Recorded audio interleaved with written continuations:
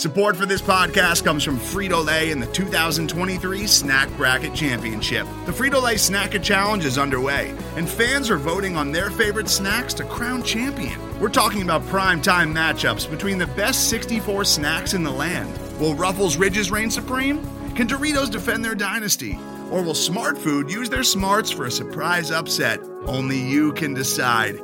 Get in on all the action for a chance to win up to $1,000 or a year's worth of snacks. Let your snacks be heard. Just go to fritolaysnacket.sbnation.com to vote and enter for a chance to win. No purchase necessary. Sweepstakes ends April 3rd, 2023. Void where prohibited. Year's worth of snacks awarded in the form of 52 coupons, each good for one bag of chips. See official rules at fritolaysnacket.sbnation.com.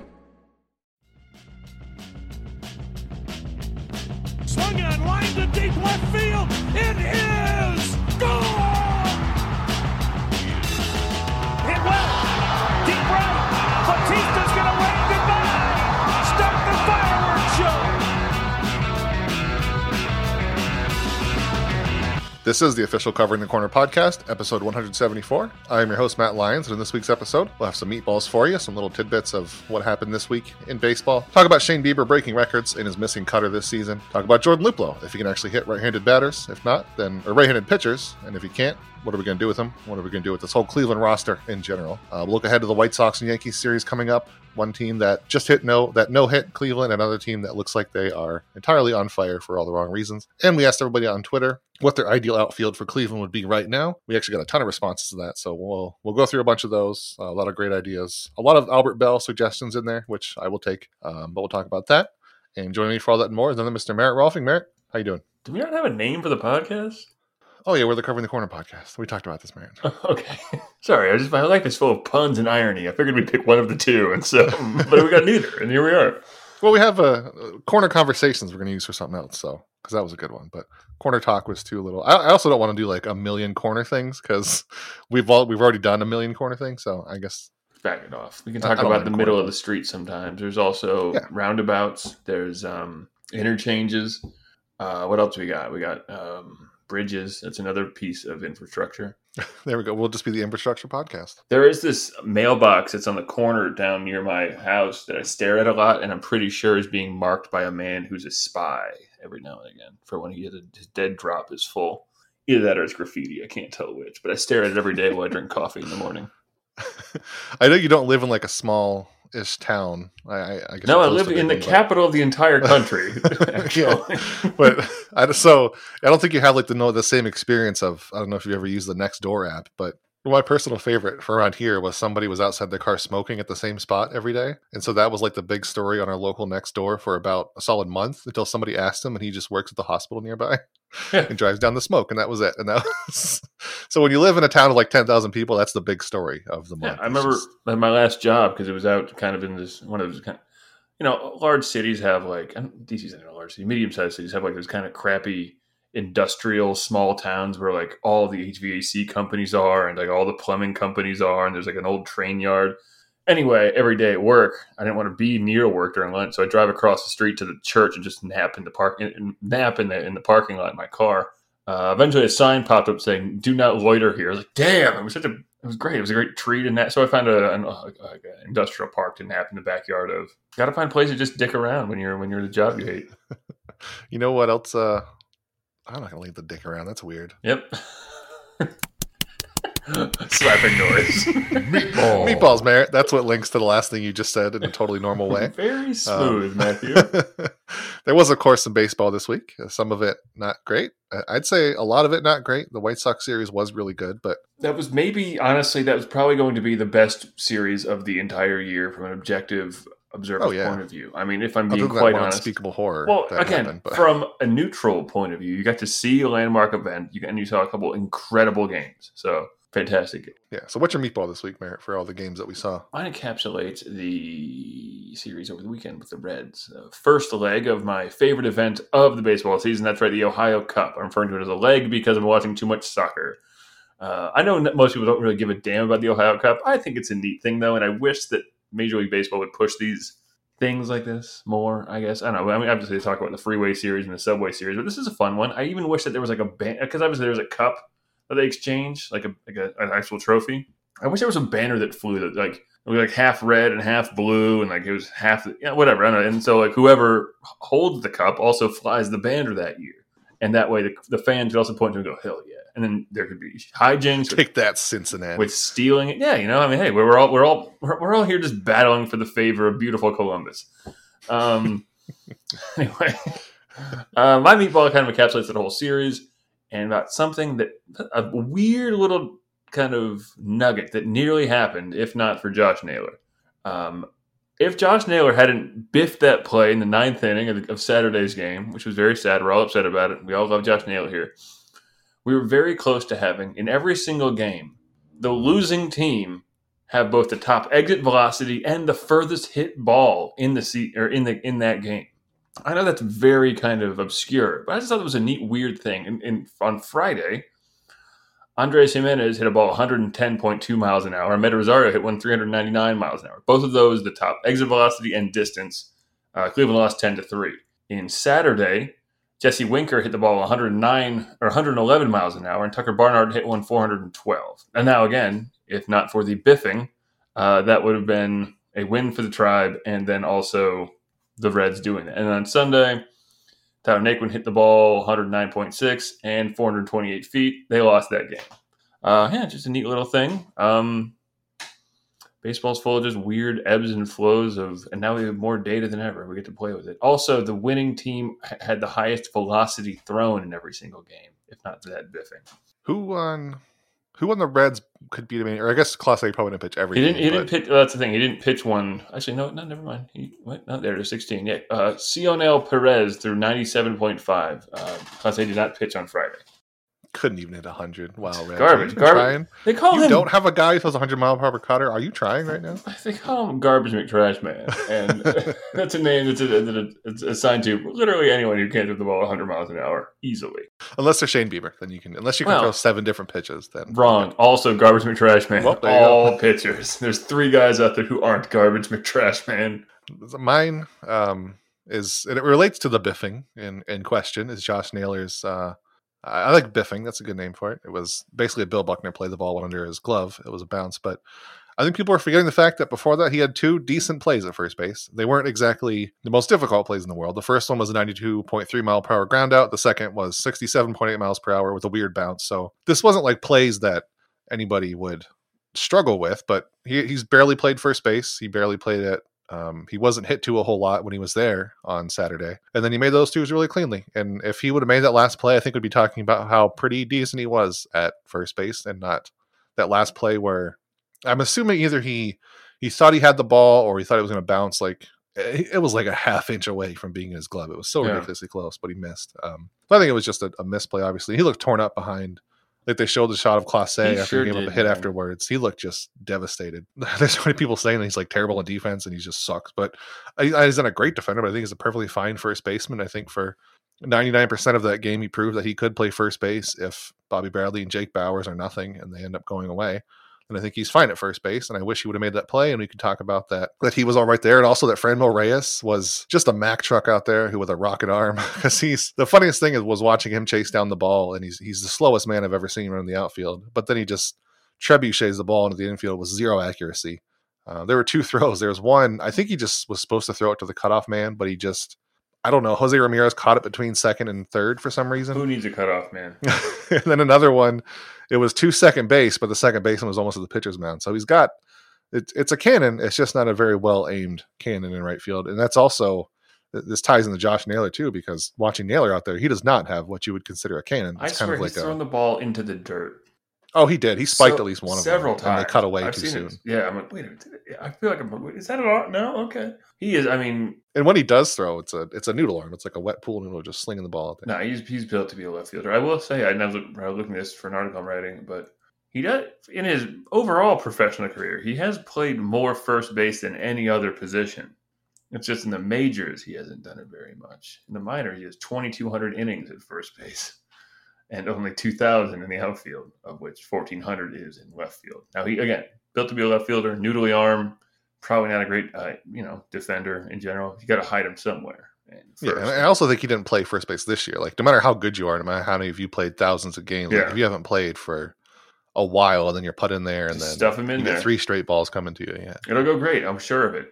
yeah. And it's also just weird the fact that he got 3 straight grounders to him. I guess with Emmanuel Clase on the mound, it's not unexpected he's going to get a lot of ground balls, but it was just kind of interesting it's going to Naylor, which also, I mean, just Clase as the closer in general. Like, this isn't a topic we had planned, but I think it's kind of interesting that he is clearly the closer now. Like, it's not James Karinchak. He's the guy who comes in whenever they need an out, and then Whitgren looks like the setup guy, and Clase is the closer. It's kind of, I guess that play proved why you can't have Clase be your clutch guy, because he's not going to strike anybody out, and anything can happen when the ball hits the ground. But yeah, we saw it then at least. But he's been a good closer, but just Josh Naylor kind of screwed him over there. But I don't think he was as bad as people thought at first base. I thought he was fine. And if he doesn't make that one play, just kind of in general, like, if you have an opinion that feels strong, but you can turn it based on one tiny little thing, your opinion probably isn't that strong as you think it is. Like, if that one little thing is the difference between thinking Josh Naylor is a great first baseman and a terrible first baseman, he's probably like somewhere in between. And that's where I think he is. I think he's perfectly fine, not great. But if he can at least hit, then he's better than whatever they have now. And Bowers or probably Bradley at this point. I mean,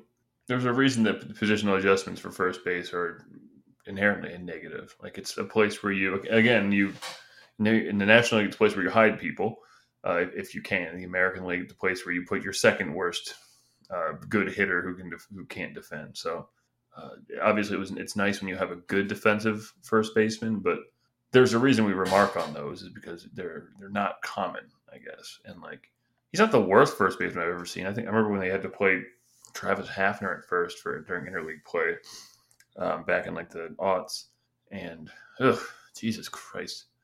I mean, even Edwin Encarnacion, I think they had him over there a couple times. He wasn't good. He was the also worst, but he was pretty bad. Yeah, just a couple stone-footed guys. Like, that's at least, Naylor isn't quite so stone-footed. He's a little bit athletic. He's athletic enough where they trust him to play right field, and probably in a very difficult to play right field there in Cleveland. Yeah. I hate when the ball is hit near him when he's in that outfield. I mean, if he can catch it, sure, but if that ball hits the ground, it's not going to be pretty, because that arm is just weak. If he has to go back on it, if he has to do anything, it's like, oh shit, this is a mess. And that was the other thing with Franmil too. It's like, not that he took terrible routes. Like, he played a ball off the wall really well. He was running in the right direction, just not nearly fast enough. Like, you can see him running, and it's a struggle. He has the smarts for it. He knows how to do it. He just literally physically cannot do it. Which, I mean, which is fine. Hit the ball 1,000 feet. I don't care if you can field. We can't all be Mookie Betts, I guess. Yeah, he's close. We can if we try. If we believe. Yeah, I guess you could sort of call Shane Bieber the Mookie Betts of pitchers, Merritt. Because I think I'd call him.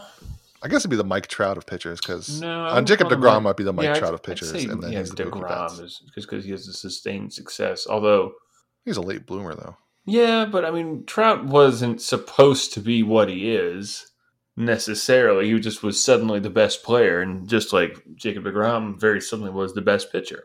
Yeah, he started doing when he was 20, but yeah. So Bieber's the Mookie is the point. I think that's fair. I think it's that he's sure. What the hell? I don't know. We're just making him on the spot. Okay. The point is that we're talking about Shane Bieber now, and the fact that he is pitching absolutely insane through the first 4 starts of his career.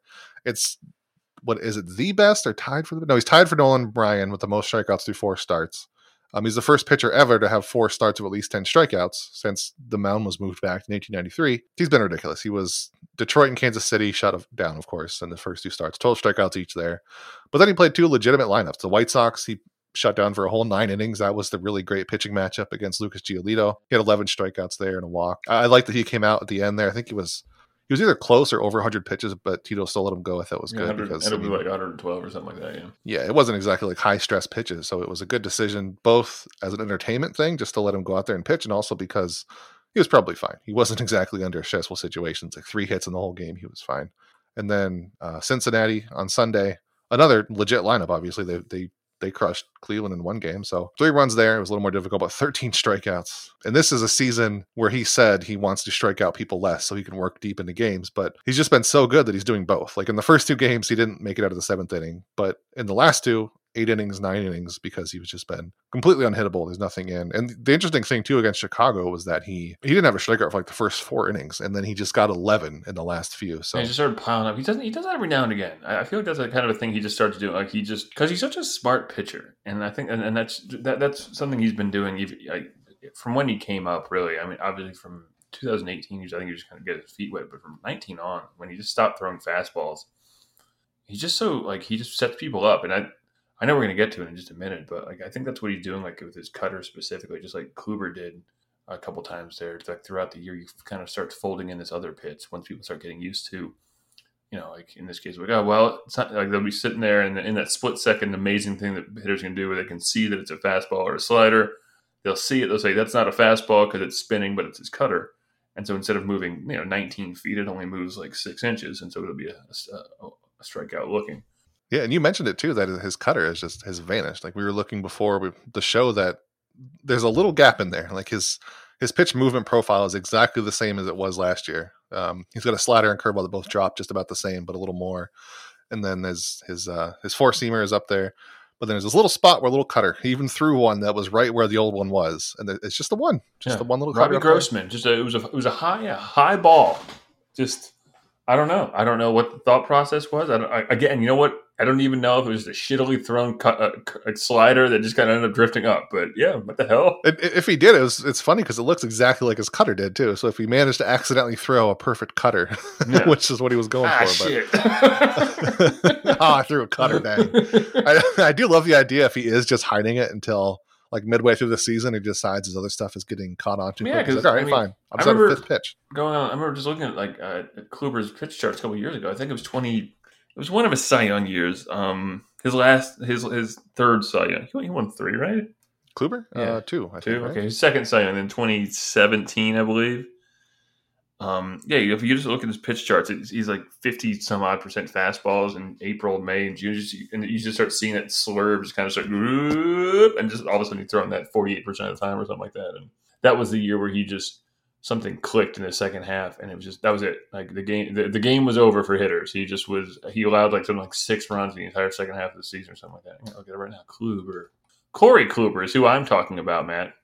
Not the other Kluber. No Surrey Bib. But yeah, it was not good this year with the Yankees. But. No, but I think that's the kind of thing that great pitchers are able to do, simply because they just have the repertoire and knowledge and trust in everything they throw. And I mean, Kluber was doing it. He was 29, 30, 31. The fact that Bieber is still only 25, I think. I mean, it's absolutely unspeakable that he's able to do that. It's crazy. And it was always kind of a shame that Kluber didn't start dominating until he was 27, 28. Because if he would have been like Shane Bieber at Shane Bieber's age, I think he might be better. But I mean, looking at it now, I don't know how, unless something terrible happens to Shane Bieber, I don't see how Corey Kluber is going to end up being better than him.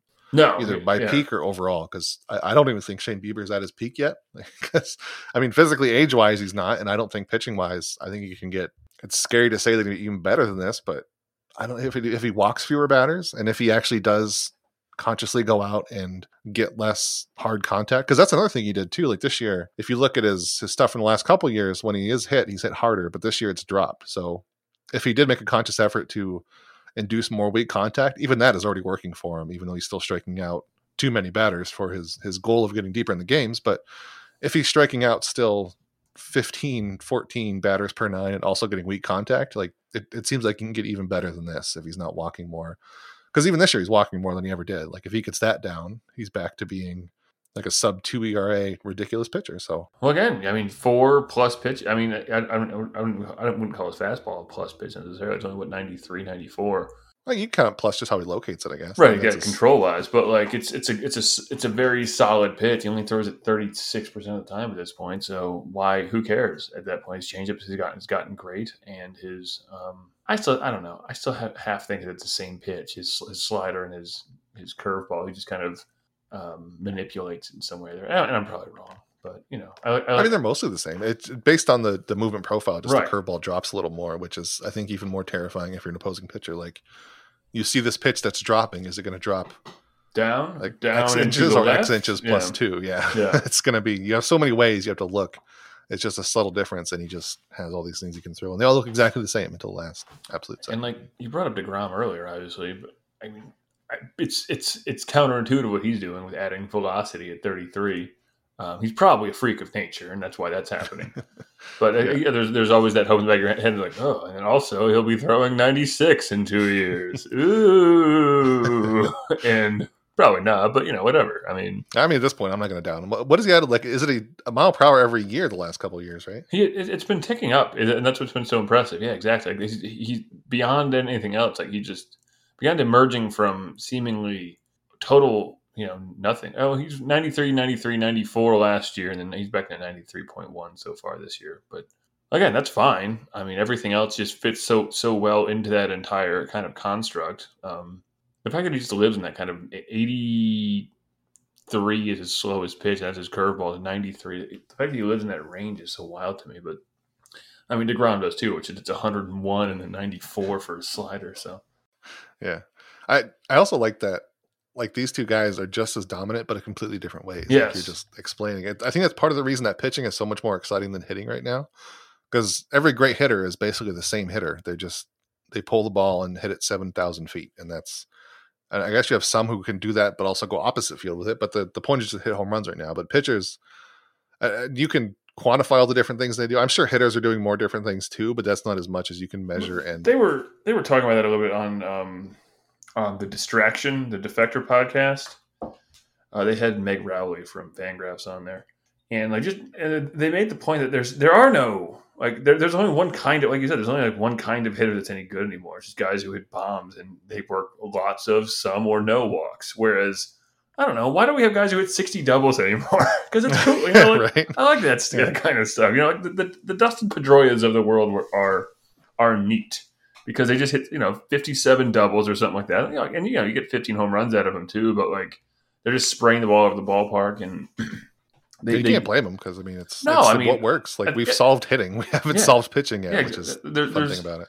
I mean, you have to trick these guys who can all hit the ball, 500 feet, right? Like, even guys who are just platoon guys. Like, I saw Kyle Schwarber hit the ball 463 feet on Friday night.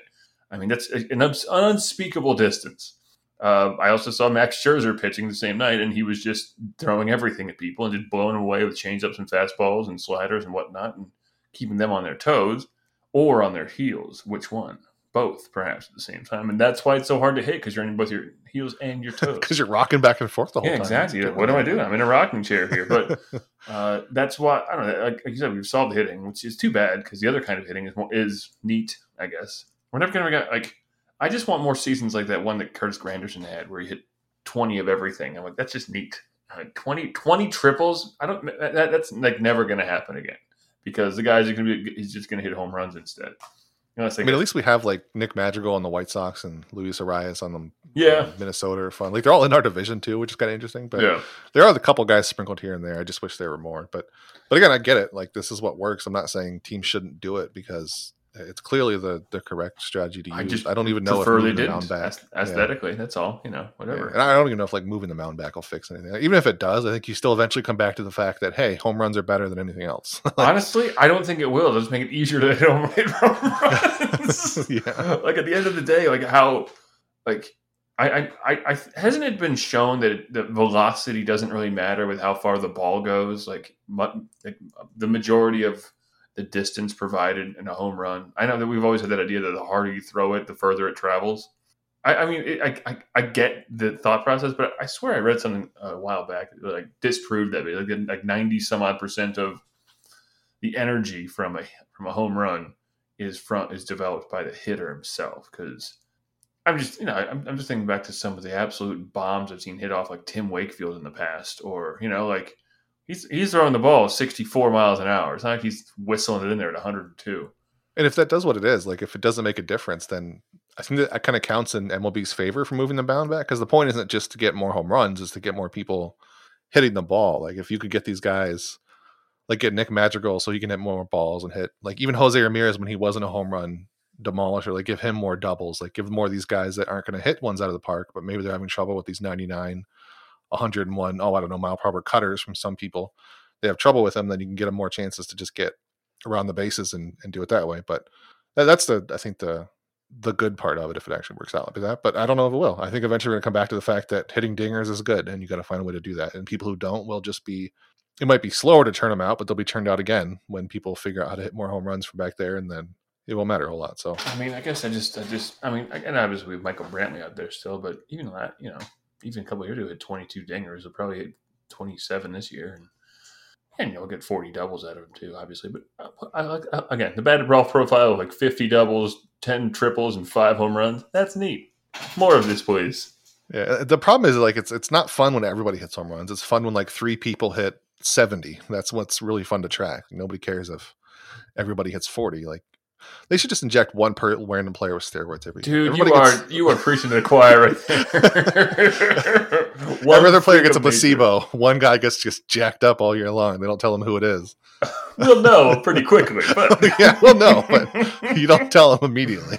Damn, I guess it's agreed then 2003 was the best year in baseball history. It's just one guy. One guy goes like, fine, screw it. Watch this. Yes. I mean, there aren't many moments where I remember where I was when it happened, but I remember where I was when Barry Bonds hit his, 756? I believe I was in bed because it was a Giants game, and it was like very late. 10 o'clock at night, and I was in my little jammies and watching. I think I was at my buddy's house, but yeah, it was just a laser, but... Most of the time, we talk about tech in terms of a handful of gigantic companies, like Google, Meta, and Apple. But some of the most interesting stuff we find online is the product of a single person. When you're working on your own, I think there's this beauty of being able to come up with an idea and then implement it then in that moment. You don't have to have permission from someone else. There's no red tape. In the Vergecast series Solo Acts, we'll get to know these people, the tech they use to get stuff done, and the obstacles they face trying to compete with the giants. Some people that I talk to and my friends are like, your competitors are Zuckerberg and Musk. Like, aren't you kind of like afraid of that? Every Monday, our friend Ashley Esqueda will be curating and hosting these interviews and sharing with us what she's learned. I can't believe the McRib locator was originally a tornado locator. Right. Pretty wild. Listen to our Solo Acts miniseries now in the Vergecast feed, anywhere you find podcasts. Yeah, he's really good. Do you know who else hits lasers, Merritt? Tell me. It's our old friend Jordan Luplow, who is... yes, it's true. He is a laser hitter against... As long as you pitch left-handed, he will hit lasers off you. Over his career, it's a lot better of a split than looking... Even like this year, he's really bad against lefties for some reason, which is weird, but it's a really small sample. But Jordan Luplow, he's obviously a right-handed hitter, a known lefty killer throughout his whole career. The Pirates didn't seem to know it, and they just they actually didn't bat him very much against lefties, let alone platoon him. He was just sort of out there, and they sent him over for Eric Gonzalez, which was kind of weird. But now that Cleveland had him, they platooned him really hard in 2019. He turned into absolutely an elite hitter against left-handed hitters. He was basically Mike Trout on that side of the plate. In 2020, they tried to just let him play against everything. He was kind of bad against everyone. But again, 2020 kind of threw it all out. It was a weird year. You're asking him to identify these pitches he's usually not very good at. And it was also, a global pandemic. So he kind of struggled there. But this year, it's a extremely small sample. It's 6 plate appearances against righties, but he has 3 hits. They're all extra base hits. 2 were home runs. 1 should have been a home run, but it was called back for a double, which was the dumbest call in the world. But he's absolutely mashing against righties so far this year. So I wrote today that I think this isn't like Yandy Diaz, or even when we got maybe a little overexcited about Oscar Mercado, this isn't like a foaming at the mouth yelling for them to let him bat every day, but why not let him bat every day? Like, even if he's terrible, if he's not, what do you got that's better? Because obviously Ben Gamel is not an actual platoon for him. That's just kind of looking at the sheet of paper and lining up the batted handedness and saying go for it, but it doesn't quite work because Ben Gamel has reverse split, so there's no sense there. But even if Jordan Luplow can be not terrible against righties, I think he's your best option anyway. And if he can hit anywhere near this, like if he just gets better at identifying his off speed, with him it's just got to be that he can't pick up the breaking ball away, which is the problem for a lot of platoon on the same side, is because the ball breaks away from you instead of towards you. But for Luplow especially, like anything down and outside with a righty, it's gone. Gone as in he's not going to hit it and he's not going to swing at it. It's going to be a strike. He just can't seem to read the breaking pitches. But the only way he's going to fix that is seeing more of them. I don't know. I again, it's not like a foaming at the mouth. I'm yelling at them to have Jordan Luplow come in and bat against righties right now, just because he's done really good against 6 of them. But I also think this is the time to do it if you're ever going to do it, because there's nobody else there. I mean, Jordan Luplow, this is the year for experimenting on things, just because it's a retooling year. Even if they can outpace everything because of their pitching, this is just the year to kind of figure out what you got. And if Luplow, if he can beat anything against right-handed hitters, you have an overall elite bat. Like if he is even a 90 WRC plus hitter against right-handed pitchers, then that's an elite hitter, because he's going to be like a 170, 160 against lefties. So it's just kind of I want Jordan Luplow to be hitting everywhere, because first of all, he's fun. Like he had that face that he made when the umpires overturned his double that got caught, and then he was mouthing off to the umpire who called a really bad strike against him. It was like at his knees, and they called it. a strike. So like at his shin, and they called it a strike. So he was like pointing at the ump, like, what the hell are you doing there? So Jordan Luplow's fun, I think, is the main thing I'm getting at here. And it's kind of neat that he's leading off against lefties, but I want to see him hitting more against righties somewhere on this team. Yeah, I mean, they were talking about this on radio broadcast on Sunday. Just by, Luplow even says, like, I've hit against righties literally my entire life. Like, that's why I'm in the majors in the first place. And then obviously that's not really how things work a lot of times. But you do kind of get it's amazing how quickly you kind of just get labeled a platoon guy very early in your career. I know that he did struggle early on, but like it's not like he never got consistent playing time. Like coming up as a young guy on the Pirates, on the Pirates first, but then even back then, like when he was coming up, like we're talking about like a time when they thought they had an outfield too, right? Because they had McCutchen and the other Starling Marte and Polanco, who was supposed to be kind of the outfield of the future for them. So there was not a space for him, and there was space, and he got traded. But then he comes to Cleveland, where he was caught up in the log jam of mediocrity that they've had as outfielders for a long time. So he couldn't really make a name for himself. But yeah, they're talking about he can do it probably. I've thought so for a while now. I mean, and like you said, even if he's just slightly below average. I mean, first of all, if he's slightly below average, he's better than against righties, better than most.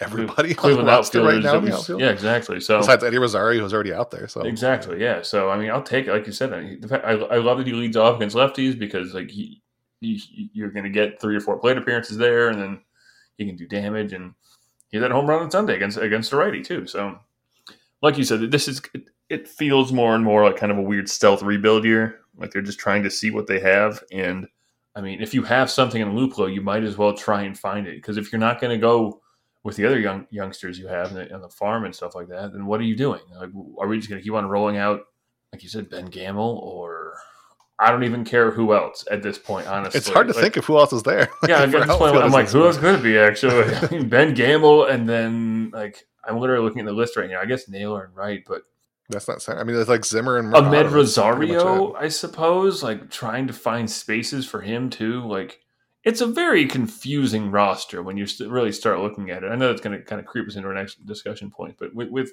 Luplow in particular, like just keep on doing it. They're going to face a lefty on Tuesday night, so I mean, obviously he'll be there. But also the fact that the guy he's driven in most beyond himself is Yu Chang, so that's pretty cool. Always pro more Yu Chang action, but it doesn't make any sense for them to not go for it just because. What else are we going to do? Are we just going to not call up any farm system guys who could be a good outfielder, or are we just going to kind of tread water here? I know, again, it's only April 20th as you listen to this. Yeah. I don't think they're going to do anything dramatic either way. But like at least through April, give him. I mean, I would almost say just give him the full-time job through May, and if he digs a hole, then who cares? The team wasn't going to be blowing doors. And first of all, the division itself isn't blowing doors off anyway, so it's not like you're going to lose a lot of ground. Yeah, I mean, the Royals are leading right now, so I don't think that's going to last forever. Yeah, Carlos Santana carries that team. So. They have one of the worst pitching rotations I've ever seen. So, I mean, really things good. Trend in a certain direction over time. That's the magic of the long season. Give Luplow the chance. Like, he's 27. He's just hitting the theoretical time when a player – why not see a guy who's 130 OPS plus or WRC plus, whatever you want to use. But, yeah. So I mentioned that I wanted him – and when I wrote today, my plan was to have him full-time center field, and you just kind of fit – Ahmed Rosario somewhere else, but it seems like I don't get the love affair with Ahmed Rosario. Like he's looked fine in center field. He's had a couple okay hits, but I don't see why everybody's so desperate to get him somewhere. He's hit the ball okay, but he's also had plenty of time to prove that he's not just this post-hype guy who's not what he was as a prospect. And I don't know if he's done that. He's not super old, so it's not time to like give up on him, but he's not a guy that I'm going to, if you think Luplow can be better, I'm not going to sacrifice his playing time just to get Ahmed Rosario in. Like looking at his stat page, like there's nothing here. He doesn't hit the ball well. He's fast, sure, yeah. But he doesn't chase a ton. He doesn't strike out a lot, but he just there's no hard hits here. Unlike a lot of the hitters on Cleveland, there's no proof that he's been hitting the ball hard and it's been unlucky. It's just that I think this is what he is. He's a backup. He's a really good, I think, utility player, like a super utility player. He could be. He's basically what everybody assumed Jose Ramirez would be coming up. I mean, Jose Ramirez came from the bottom and then got the hype up, but Rosario's like from the hype and then he's coming back down to the super utility guy, which I think is perfectly fine. If they keep him on forever or as long as they have him through arbitration as this the backup guy can play everywhere, I'm perfectly fine with that. But I also don't see the reason to either take at-bats away from Luplow or even Naylor and Wright. Like I sort of said to put him out there if you have to get him playing time somewhere, just to get him some at-bats. But I also don't love the idea of taking time away from Naylor. I mean, but yeah, he's, as far as talking about this roster, just the way it is constructed, Rosario, I think, is the weirdest one for me, because I also don't want to platoon shortstop. Yeah. On the Prospect podcast, Matt Schlichting talked about this. I thought it was a good point. He mentioned it's kind of like an old man yells at cloud sort of opinion, but I like the idea that you don't platoon your shortstop. He's kind of your guy that is, maybe we're just spoiled. Yeah, point. Exactly. Yeah. We're kind of spoiled from having Lindor for several years, but it seems like a position you keep. He's sort of like your keystone on defense, which I think makes sense. And I'd rather have Jimenez be that right now than. It almost seems like they're playing him because he was, because they traded Lindor for him, and just like, well, we got to get the value out of him or else prove that we can trade. Yeah, I mean, I don't know. Yeah, like you said, cut bait, because at this point it's just, he has had, I think, a lot of time. I know I'm saying this immediately after saying give Jordan Luplow time, but I don't know. I mean, I just it doesn't seem like, it seems like you're shooting yourself in the foot if you just can't keep on cramming him in there because you feel the need to justify trading for him after also trading for a different other. Yeah, I feel like they traded for Jimenez, right? And then he was kind of, I guess, it's like, well, we gave you 2 players, so give us 2. Yeah, right. Like, well, he gave us 2 players, so I guess we'll give you 2 players. But all we have are all these shortstops. Fine, I guess we'll take both of them. I'm not even saying, I think cut bait would also be fine at this point. I'm not. I don't think I want to go that far, but I would also just be okay with him being a backup guy. I would cut bait with him being a starter. Yeah, that's what I mean. Yeah, exactly. Yeah. Keeping him, it sucks to just bench the guy, but like he does, and he has the tools to be a wonderful utility guy. I mean, he's great defensively. He's fast, like you said, and he can put the ball out of the park if he ends up. You can do a lot worse if he's your utility guy, basically. And you could have Mike Freeman or Michael Martinez as examples of a wonderful theoretical example, man. Yes, but it also in a way frees up a lot of versatility, because then you have a guy who can play basically every position except catcher on your bench, and then you can find a different guy to be another one of your utility players, someone who maybe is a bat first guy, or someone named Bobby Bradley as your utility infielder or something, just because that'd be fun. Let's do that. Bobby Bradley utility. I want to see him at shortstop a couple times. Well, why not? He's athletic. Let him do it. Play him everywhere. Center field. Catcher. That can't be worse than playing Carlos Santana out there in the World Series. So listen, they did that. That happened, and you know what? That should have been proof to us years ago that they just don't give a shit about outfield defense, because maybe they just don't think outfield exists. That's why they get bad hitters who also can't play defense out there all the time. March 31st, like, what do you mean we got to put somebody out there? Shit, we didn't get anybody. There's 3 players out there? All right, so we got 6 guys in our starting lineup ready to go, right? Not again. I knew I was forgetting something. Forgot about Every that one. Time. Beans. But yeah, I think it's time probably to give Luplow a chance out there every day, because I don't know what's enough time for him to prove to us that he can't actually hit right-handed pitching, right? Like at this point, he has, I'm just pulling the numbers right now real quick, 280 combined plate appearances in his career. Yeah, it? See, like Rosario has over 1,500. So I mean, you've got more of an idea of what Rosario is than Jordan Luplow. So and then so you got 251 against righties or against lefties, and there's a 300-point OPS split there. But again, over time, maybe he, I don't know. I would say, yeah, he's wonderful. You quantify this all together, he's 35, 40 home run guy against lefties alone. I don't know. I'd say, yeah, give it a try, because if it doesn't work out, then you can try something else. I mean, the pitching's not going anywhere anyway. They're going to score 3 runs a game anyway. So doing this is not going to damage their chances too much. And also, he's better than Ben Gamble. That's all you got to have, really, at this point. So we'll get to see all this stuff coming up this week. Cleveland's going to play the White Sox again. It's a shorter series. We're not going to have another 4-game mammoth like last time, but we'll have Zach Plesac and Carlos Rodon, which let me check my schedule here. The last time they played, that's right, the Indians were no hit.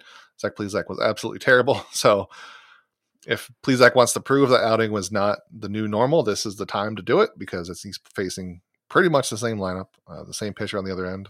Well, what's funny, his coming out party last year was against them, and then also that his horrible idiocy was later that evening. Chicago, so it's interesting. That was he is Chicago will always be a time of spectacular instance, perhaps, for Zach Plesac. Maybe he'll throw his own no-hitter. I don't know. Let's see if that happens. That'd be funny, actually. I'd laugh uproariously.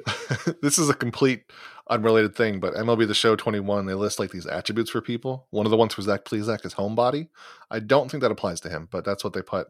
He just stays at home, He's just what he does. Sleepy guy, yeah. He just likes it at home. He doesn't go out, doesn't get into trouble at all. He just likes to, hang out with his dog. Doesn't record Instagram videos while he's driving. Nothing about the media, nothing like that. But yeah, that's the only starting matchup announced. I would assume the other one's going to be Aaron Savali against who pitched after Rodon. Cease, They're all messed up because Lynn's on the DL now or IL or whatever.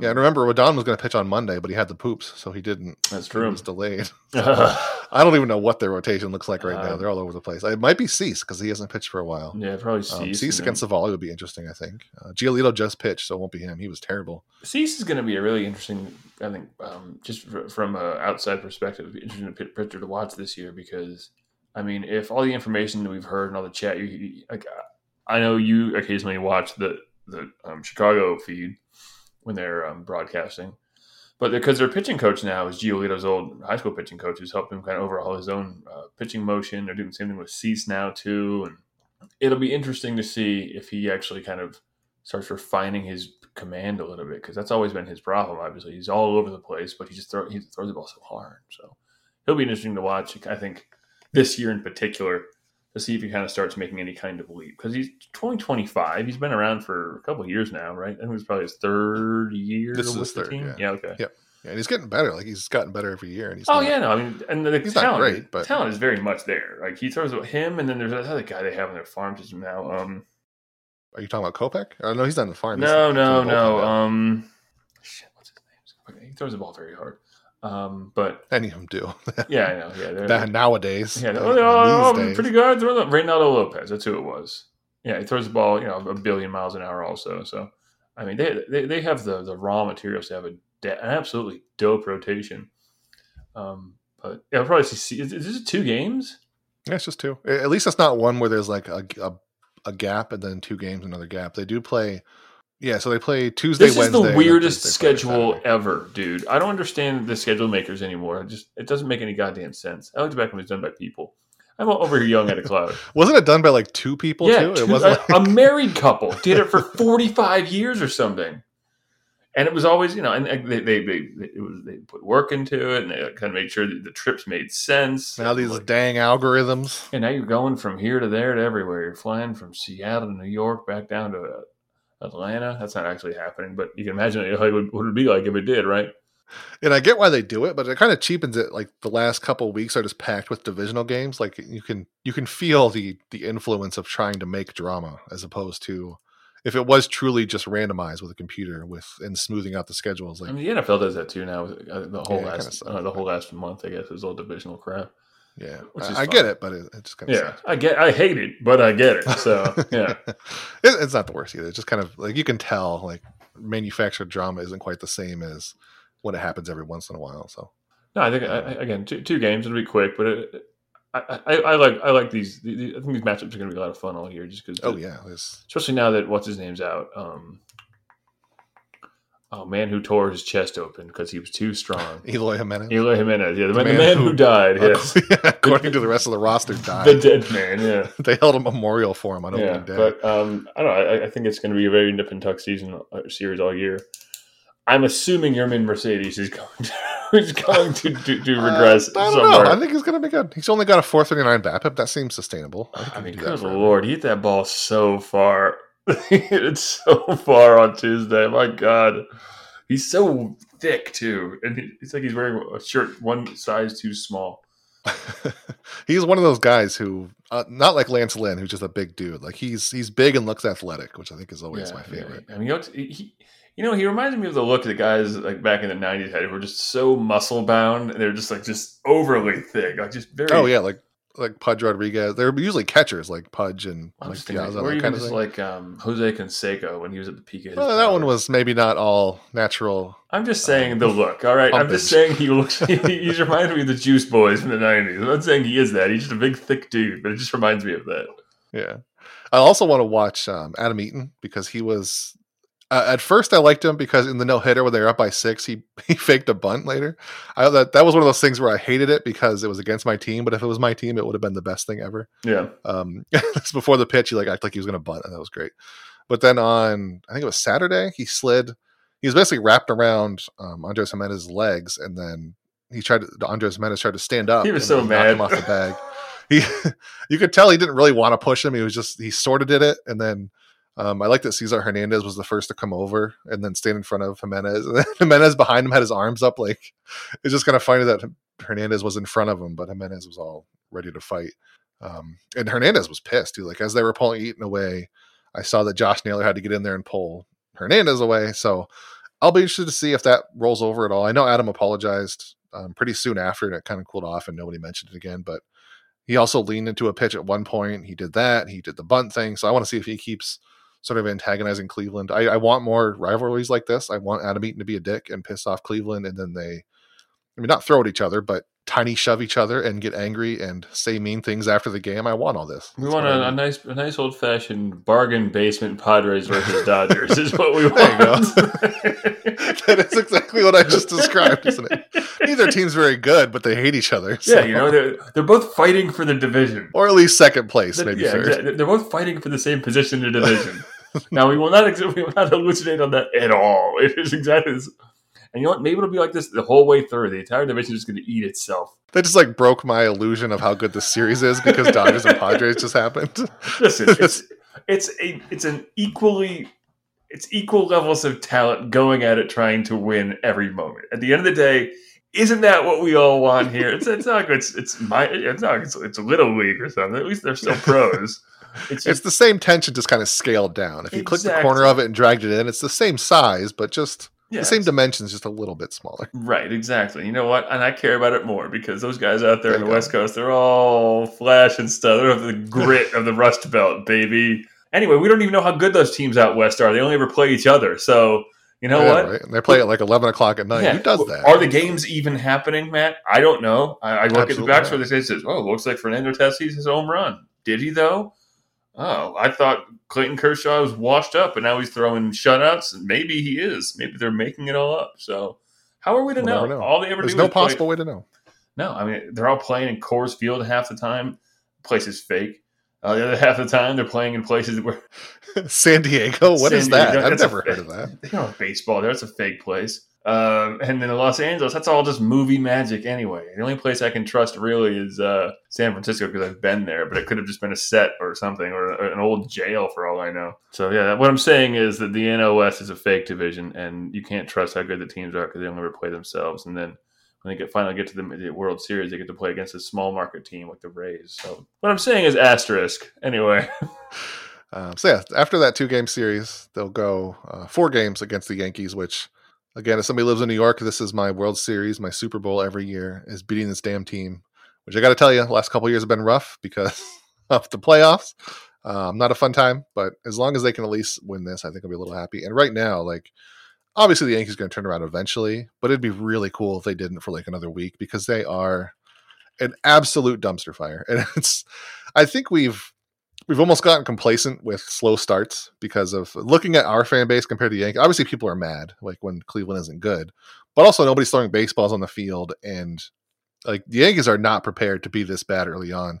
We've kind of just accepted it, and we kind of get that eventually we'll be better. Just kind of bummed out about it, though. Yeah, it's just kind of we're just sad and accept. But Yankees fans are so pissed because they're just not good. And I get it; they're terrible. They have one of the worst offenses in baseball, the second worst slugging percentage in an offense that has Giancarlo Stanton and Aaron Judge and $100 billion injected into it, and you still can't hit a home run. It's kind of, I get why they're mad, but I also think it's hilarious because of the Yankees, and fuck the Yankees. So Giancarlo Stanton makes more money than the entire Indians roster. So I'm sure there's a few of them you could find there. Yeah, but Stanton. Yeah, but also I think we might see Corey Kluber this weekend. Oh, he's not been good.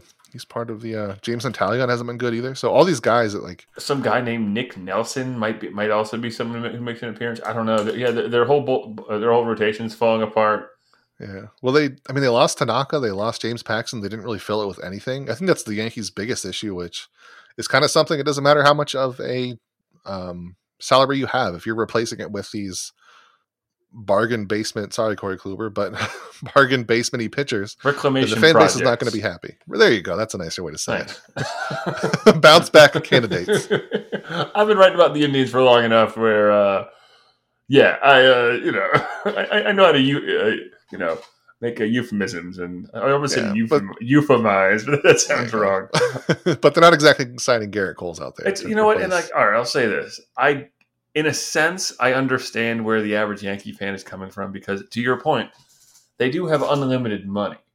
And they did just watch the only other team that has unlimited money spend said unlimited money on pitching and things they needed to bolster a World Series defense, right? Like, the Dodgers dumped a bunch of money into Trevor Bauer, and they have Kershaw, they have Urias, and a couple of young guys who have developed pretty well. And the Yankees just kind of kept, what's his name? Mayhew.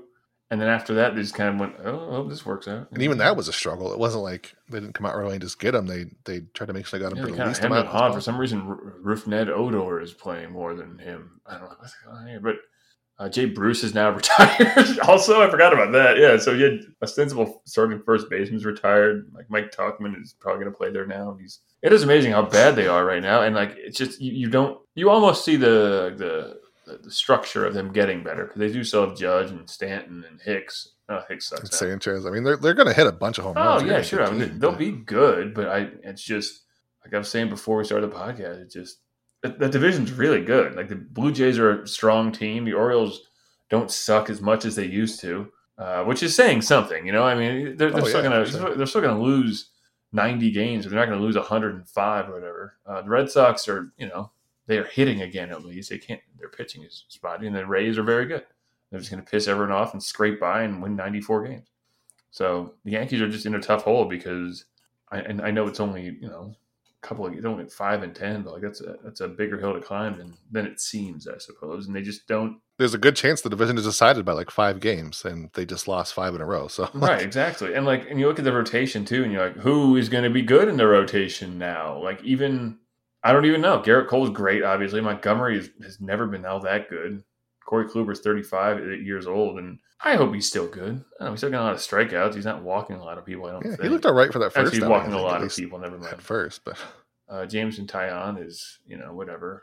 Domingo Germán is not a guy who you can never really trust that much. He's kind of a swing starter, and he's listed as their 5th starting pitcher. So I don't even know if they're both. But yeah, I understand where Yankees fans are coming from, simply because if you have the money gun, shoot the money gun. It's not exactly a hard formula here. Like the Dodgers did that. They shoot the money gun. They also shot the money gun over at their developmental side of things and just made that stupid good. So I don't know. I'm assuming he's probably going to end up with Brian Cashman getting fired or something. I don't know. Which is crazy because he's been there forever, dude. But, I mean, yeah, exactly. Like you look at his overall career with the Yankees, it's great, but it's just they also haven't won a World Series now in 11 years. Which, boy, I wish I had that problem.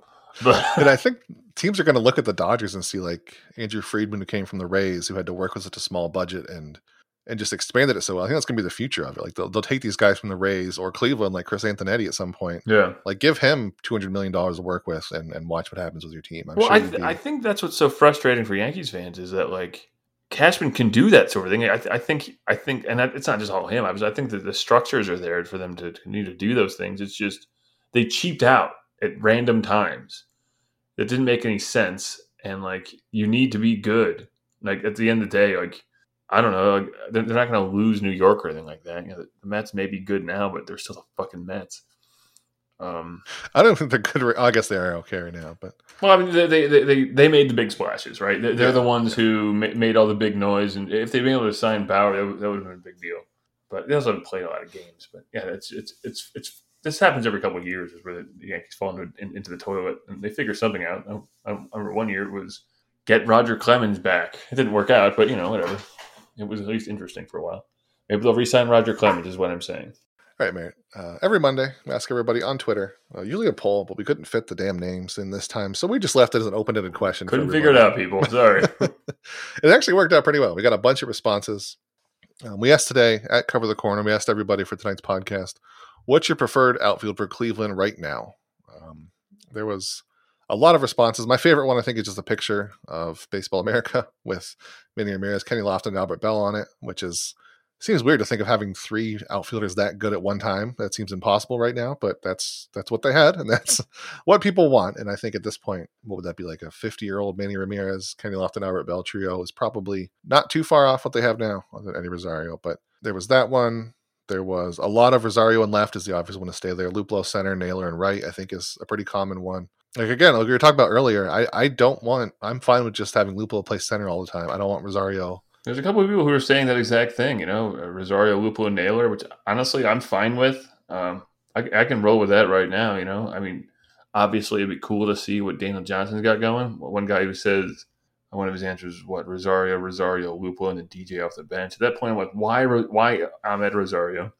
Maybe they're just sick of Josh Naylor. I don't know. Well, that's what I'm saying. Like, why have Ahmed Rosario there? Why not have Daniel Johnson be the starting? Right, exactly. Like at that point, like, what are we? Like, what is the attachment to Ahmed Rosario, except for the same thing that the team is doing, where they just feel like they're trapped in. We have to play him because we traded our all-star for him. But yeah, no, I think my idea would right now would probably involve Daniel Johnson. I'm just stuck because I like Josh Naylor so much, and so I want to make sure he's out there trying to get his chances in because I think he's going to be good.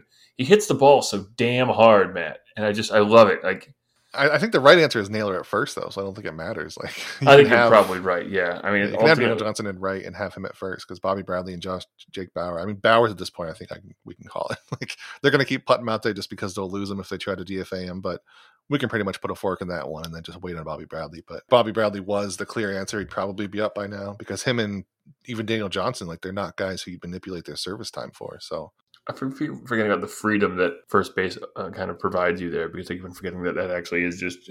Although then we will get on Yu Chang, which, as we all know, that's a problem because we need him out there to get his own chances. I refer back to what we were talking about earlier tonight.